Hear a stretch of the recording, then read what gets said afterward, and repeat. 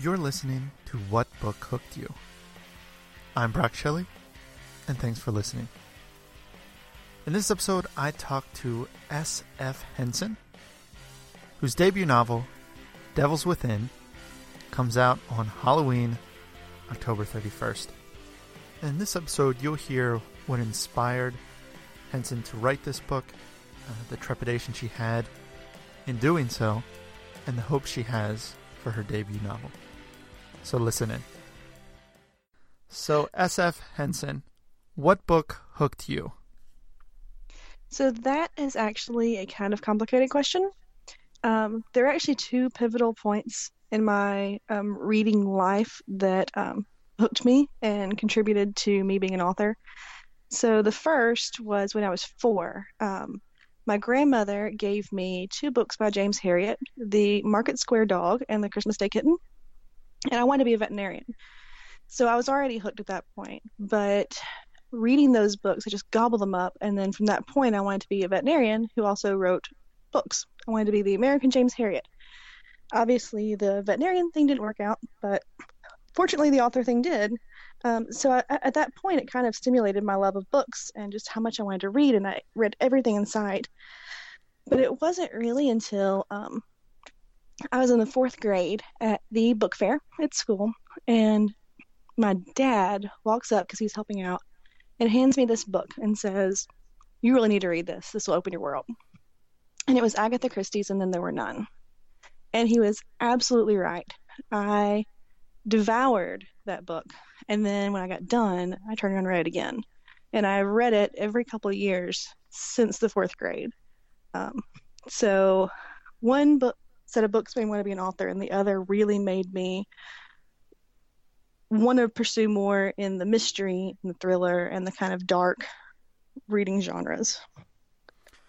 And so you sort of just touched on it. So the reason with Agatha Christie that you were reading it is just because it was that a different type of book. It was darker, and that were you into kind of darker type themed things at that point, or was this kind of what sparked that? So I think it fed it. I was a strange child. I remember I wrote a story, I want to say I was 8, called where it rained chocolate. Which you'd think, oh great, a kid writing about it raining chocolate, amazing. But in my story, I filled up all these bowls full of chocolate, and then I ate so much that I literally exploded. So I always had this kind of dark leaning to my reading and my writing, but most of the books we read for school didn't really feed that. After reading Agatha Christie, we started, and I don't know if they have these books in other states, but in Alabama we have something called 13 Alabama Ghosts in Jeffrey. And it's just stories from across the state of ghosts that haunt different places. And so and then there were none, I had this love for mystery and all things kind of dark. And so I grabbed this book off the shelf and then started a book club kind of thing in my library. And my friends and I would gather in the very back where it was kind of dark, and we would read these ghost stories and these mysteries out loud to each other until our teachers caught us and told us we were being weird. So that kind of ended the ghost gang. But yeah, I always had that kind of leaning, but it fed, and then there were none, fed that desire and fed that nature, and was kind of a springboard. I read all the things that she had written and then moved from there to Stephen King. So I was in 6th grade, I think, when I read my first Stephen King, which might be a little young for most people. And then my dad told me if I read too much at once, I'd make me a little weird. So I should probably mix it up a little. So I went from there to John Grisham, and then Thomas Harris, and then back to Stephen King, and always this kind of dark leaning. Do you remember what that first Stephen King book was? It was the Tommyknockers. Tommyknockers. And so at the same time, you were doing a little bit of writing. There was the raining chocolate story, but as you kind of continued into middle school and things like that, you had that book from when you were 4, those 2 books from when you were 4, where you kind of wanted to be this writer. Did that stay with you even in through middle school? Oh yeah, absolutely. Back then, I still had this dream of being a veterinarian, and so the stories that I wrote were geared more toward animals and I started volunteering in a veterinary clinic and had this strange idea that I was going to write vet books for kids, kind of like if you give a moose a muffin or if you give a mouse a cookie. It was going to be if you give a poodle an enema, it might bite you. Um, that never happened. Fortunately, it never actually got off the ground. I'd be a little afraid of where else it went from that point. But I was constantly writing different stories. I just never, they were always short and always little creative writing exercises that I kind of ran with at school. I didn't actually try a novel until I was in high school. And so I assume once you got to high school, you continued, reading the Stephen King and everything else like that. And so when you got to high school, were you still writing these animal stories, or did they start to take more of a darker tone to reflect what you were reading? Interestingly, they didn't. The first book that I tried to actually sit down and write as a novel was an idea my dad gave me. Um, and it was a guy who was a beer salesman to bars who ends up running for president because he can be like an everyman to everybody. And I was like, that sounds like a cool idea. This kind of nobody that runs for president and ends up getting elected. And I never finished it. I actually didn't finish a novel until I was 25. I had a lot of stops and starts. I started another one right when I graduated college about a girl who graduates vet school and inherits a horse farm in Kentucky. And there's this big mystery with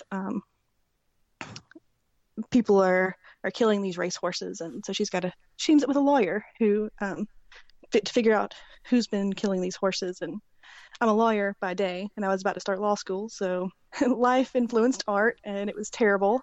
And fortunately, never finished it. It never saw the light of day. But it wasn't until I actually finished the bar exam and sat down and was waiting. In Alabama, you've got a 3-month wait before you receive your exam results to know if you passed or not. And no one would hire me without knowing if I'd passed the bar. So I thought, I don't have anything else to do. I'm actually going to finish a book. And that's the first novel I finished. And it did kind of take a darker turn. The more I wrote, the kind of darker the stories got, and the more realistic the fiction got. What sort of, if we can back up just a touch, what sort of kind of drove you to want to go to law school after having sort of this childhood dream of being a vet and that sort of thing? Where did the kind of the turn take place?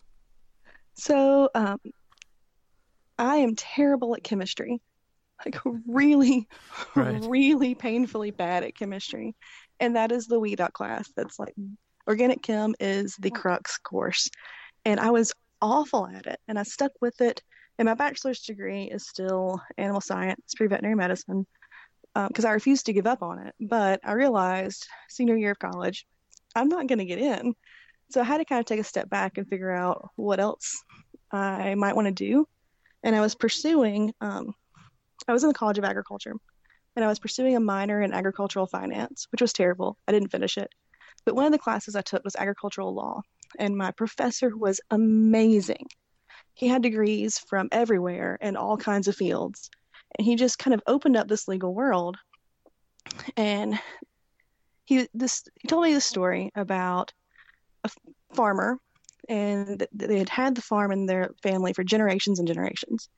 And then the land next to him sold to a subdivision. And this guy came in, they built all these houses, and people moved in, and they started complaining about the smell of the farm. He had a lot of pigs out there. And they sued him for a nuisance to get his farm shut down. And all I could think about was the injustice behind that. And so talking to him in that case, it kind of pushed me to, I don't know what else I'm going to do. Vet school's not going to work out. So I'll apply. I said I would apply to one law school, and if I got in, that's what I would do. And here I am. That's great. And so obviously I would assume that, because of the intensity of law school and everything that it takes to kind of get through that, to studying, you probably had to sort of maybe put reading and writing to the side a little bit, or you weren't able to do it as often. Would that sound accurate? Absolutely. Yeah. I was able to read over Christmas, basically, but not even in the summer because I clerked in the summer for different attorneys. But the benefit was I got to see how these cases actually progress and a more realistic take on it than you get on your Law and Order and your other legal shows. That had really been my only exposure to law before that because no one in my family is an attorney.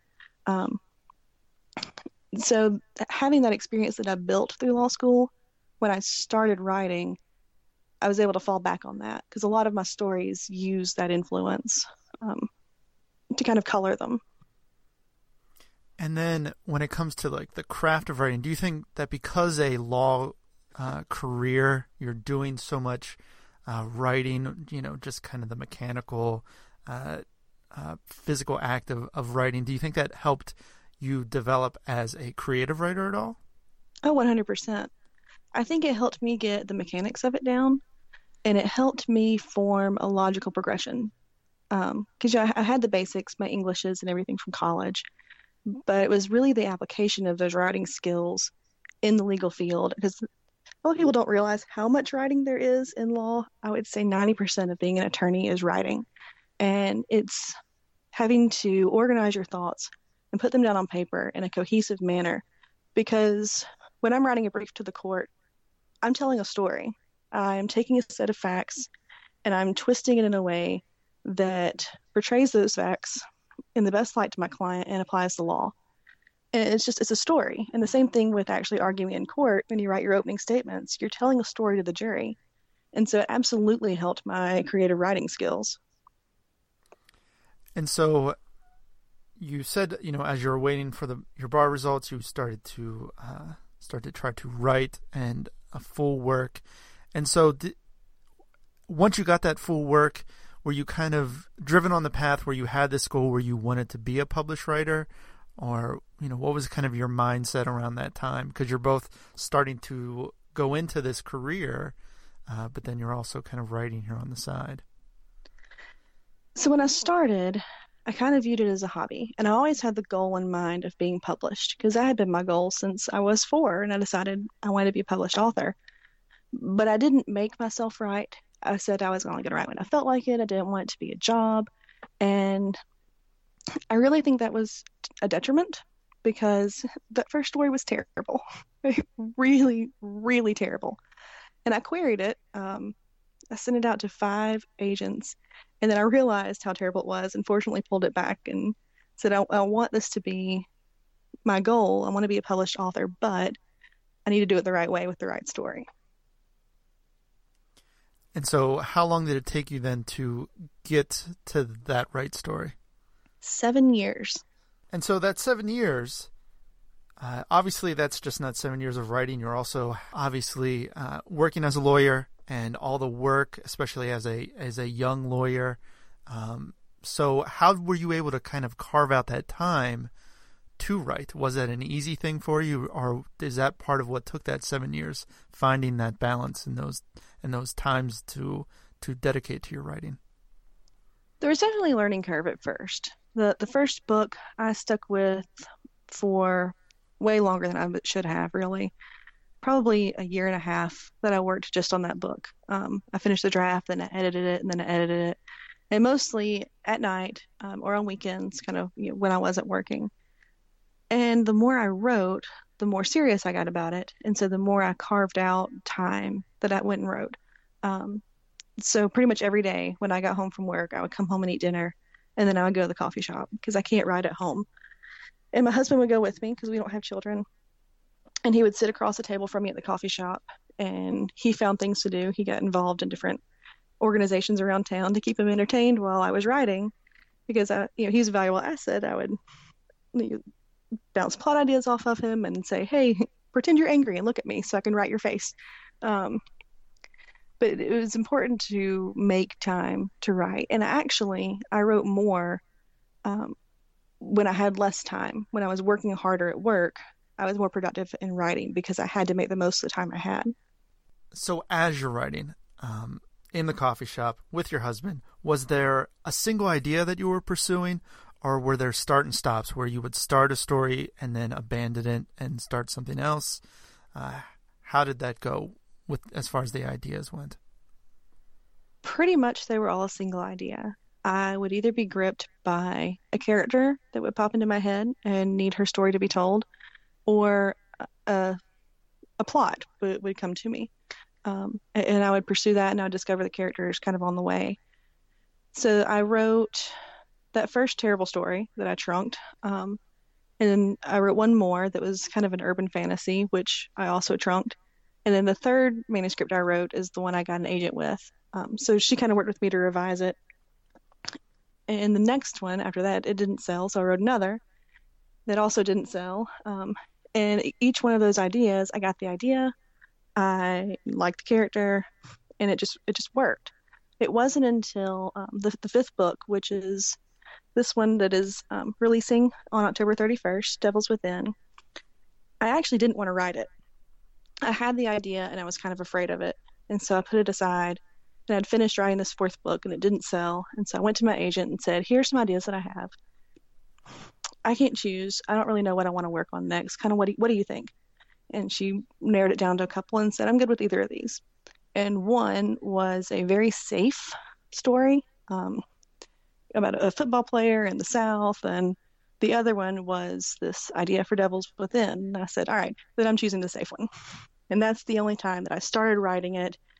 And it just went nowhere. And I really wanted it to work because I didn't want to write the other one because I was afraid to write that idea. And I had to abandon it about, I got maybe 10,000 words in and realized this isn't working and had to ditch it. And so Devil's Within is going to be your debut release. So what was that initial idea that got you thinking about this book? I read a news article in 2013 about a 10-year-old boy who killed his father. His father was asleep on the couch and the boy shot him in the head. And his father was the leader of a white supremacist group in California. And all that I could think when I was reading it was about how young that boy was. And I kept wondering, what has this boy had to face to be driven to that point where killing his dad was the only way out of his situation? And, I read several different articles about him because, I don't know, something about the fact that he never really had a choice. There's so many adults that we see that are in these kind of white supremacist groups that we think, oh, how'd they get there? And then I'm looking at this kid and I'm like, he was born into it. And so what is it like to be born into it? And how do you get out of that? And so it stuck with me and it stayed in the back of my mind. But like I said, I didn't want to write it. So I kind of put it down for a while until I had to write it because that was one of the ideas my agent liked. And it just kind of forced me to sit down and actually pursue it. And the character came to life and the story went. And so your story is about Nate, who, much like that article, does end up killing his father who was the leader of a white supremacist group. So you said, you were scared of this, or this, you were kind of hesitant to write this. What was the big kind of block or the big fear that you had when thinking about approaching this story? There are a couple things. One is I am little Southern white girl. Is this the right story for me to tell? Do I have the right to tell it? And am I the best author to tell it? And the other was knowing the amount of research that I would have to do because it required reading a lot about these groups and how they operate and how they recruit. I read articles that were written by people that had escaped these groups.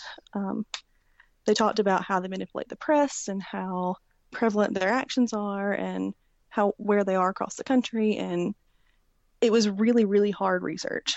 And it made me feel awful doing it. In fact, some of the sites were blocked at the coffee shop where I was writing for good reason.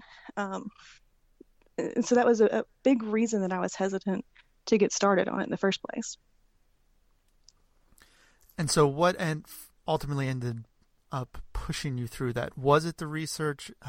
Were you able to kind of test the waters, or were you kind of bouncing off ideas and trying to get reassurance, and just what was that process like until you were able to kind of get comfortable and feel like, yes, I could tell this story if I do it in such a way? You assume I'm comfortable. I don't think I've ever really felt comfortable. And I'm still not. I mean, there's still trepidations that I have. But what pushed me to actually write it was the fact that it needed to be written. Um, like I said, I live in the South, and I have been around racism my whole life. And what amazes me is that it's 2017 and these mentalities are still so prevalent. But my husband and I lead youth at church, and we had some kids that are white, middle class males, and they were making fun of different things that have happened. I don't want to be specific because I don't want to put these kids on blast, but things that were in the media, Eric Garner and Michael Brown and Black Lives Matter, and these kids thought it was funny. And I thought, they're not listening to just me say, hey, this isn't cool. I mean, seriously, y'all need to stop anything about other people's positions. Like, there's got to be some other way to reach them. And I realized that I had another way to reach people like this, that through a kid he's done the wrong thing. He is not a sympathetic character. He doesn't deserve redemption, but he still needs to learn. And so it's this progression of him learning that I think a lot of people need, especially teenagers right now. That's great. That's wonderful. Now, this book, you mentioned it was the 5th book, and you had several books that, for whatever reason, they just wouldn't sell. During that whole process, were you scared that, you had this agent and maybe you would lose an agent, or what was kind of that process like to be getting so close and then having to get turned down time and time again? Oh, that's the hardest part. I mean, rejection is what sucks so hard about writing and publishing. And yeah, I mean, my agent is phenomenal. She is amazing. And I knew, like, intrinsically, I knew she wasn't going anywhere, that she's a career agent. She's there for your whole career. Just because one thing doesn't sell, she's not going to dump you. But when you're in the moment and you keep getting rejected and you keep putting up books, and the books went through different genres. She signed me on a sci-fi. The next book was kind of more of a thriller, and this one kind of is just dark contemporary. And thought, I'm jumping all over the place and nothing's working. And at some point, she's just going to get tired of it. And fortunately, she didn't, because she's not like that. She sticks with you. But it was absolutely terrifying and crushing. And there were a ton of times that I would get rejected and say, all right, that's it. I can't take anymore. I'm done. I'm not going to, it's not working for me, obviously. I'm just going to do something else. And I would wallow for about a day. And the next day I'd get up and dust myself off and say, nope, I'm going to keep going. Will not let them get me down. And, you work as a lawyer, so you're probably involved in some tough cases, some tough situations. Was it hard to, some days after maybe being in court or the different aspects that it takes to work on a case, to turn to writing? Maybe if it was a tough day or just decisions didn't go the way you were hoping, were you able to shed that and focus on your writing, or were there days where it just wasn't happening? A little bit of both. There's some days where it was really tough and I would seek refuge in whatever I was writing. And then some days, which seemed to coincide with particularly difficult scenes that I was working on, I couldn't do it. I used to be a guardian ad litem. And what that is it's an attorney appointed by the court to look after the best interests of minor children. So, for example, if two parents are divorcing, they'll appoint a guardian ad litem to kind of talk to the kid and make sure that nothing bad is going on with one parent or the other. And some of these cases were really, really, really difficult. And so days that I had those, I couldn't do anything when I got home, but just kind of decompress. But a lot of times it was easier to turn to my work and kind of get lost in whatever I was writing and shut the rest of the world out. And even with a book like Devils Within, where it is trepidation that you had going into it, did it kind of have the opposite effect where your writing life was kind of bleeding into your work at all? So the research made it very difficult. The writing of it actually, however, made it a little bit easier because I was able to see this character transform and go on this journey with this character. And even through the really hard chapters, because sometimes I would be sitting at the back of the coffee shop in tears because of what I was writing, I knew where my character was going to end up, and I knew that he was going to get through the other side. And so I knew I was going to get through the other side too. And that made it a little easier to keep going and keep it contained within writing time versus work time.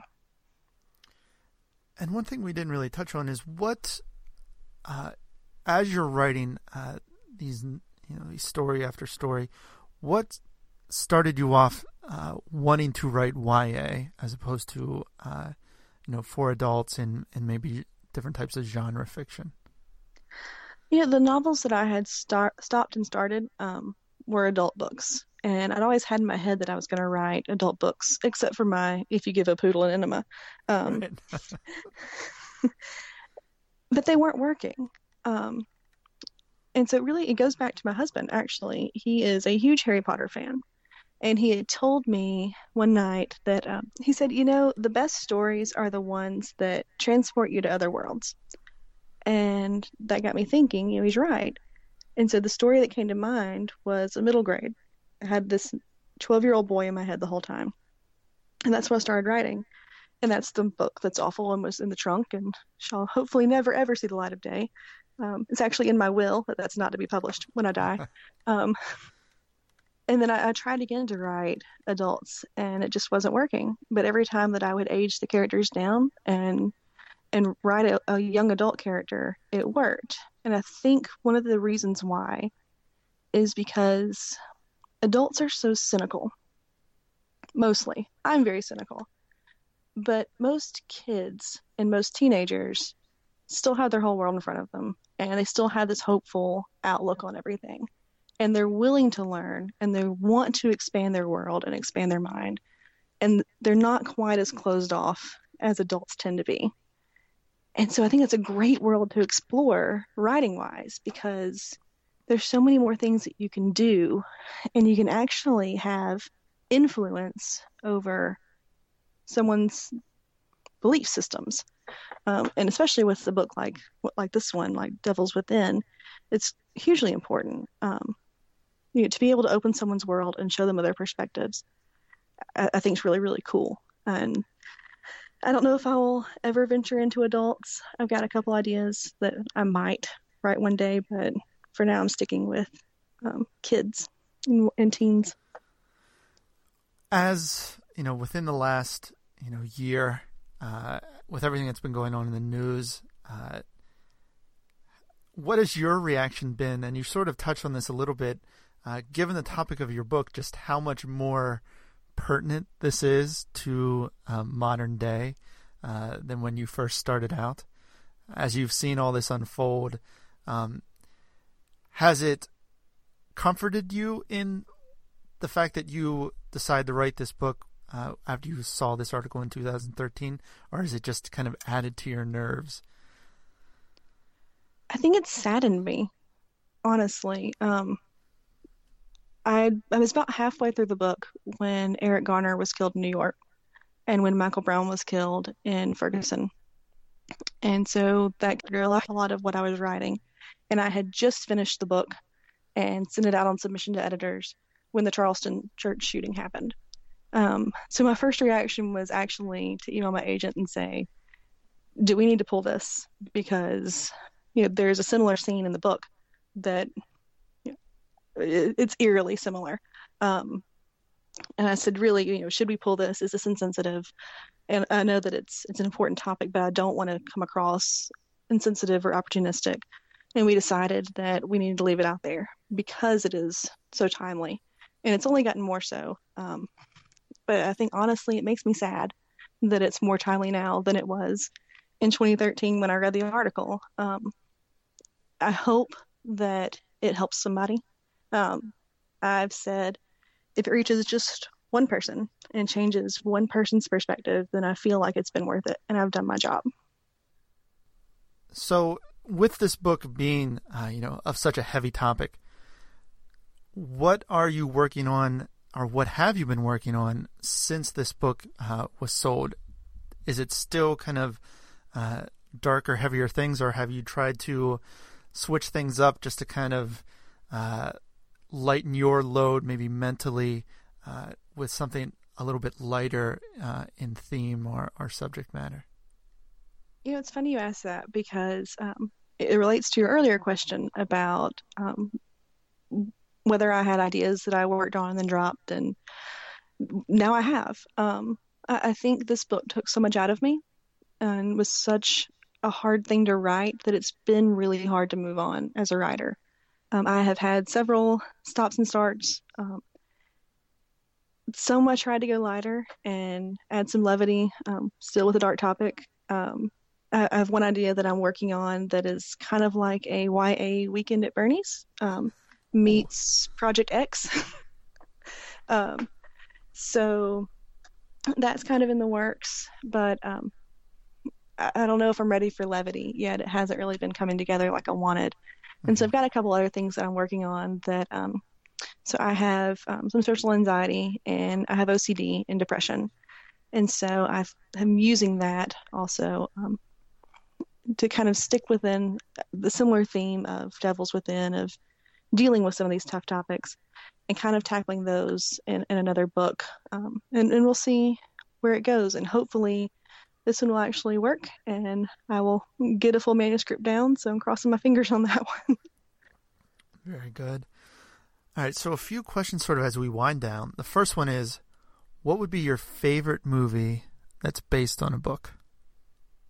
Silence of the Lambs. Really? And so was this a book or a movie that you saw when you were younger, or when did you first remember seeing this? Oh man, middle school. My dad, he's been was the most driving influence in my pop culture life. He passed away about 8 years ago, but he gave me that book and said, "You really need to read this so that we can go and watch this movie because I think you'll love it." And man, it is the only movie I think that is better than the book.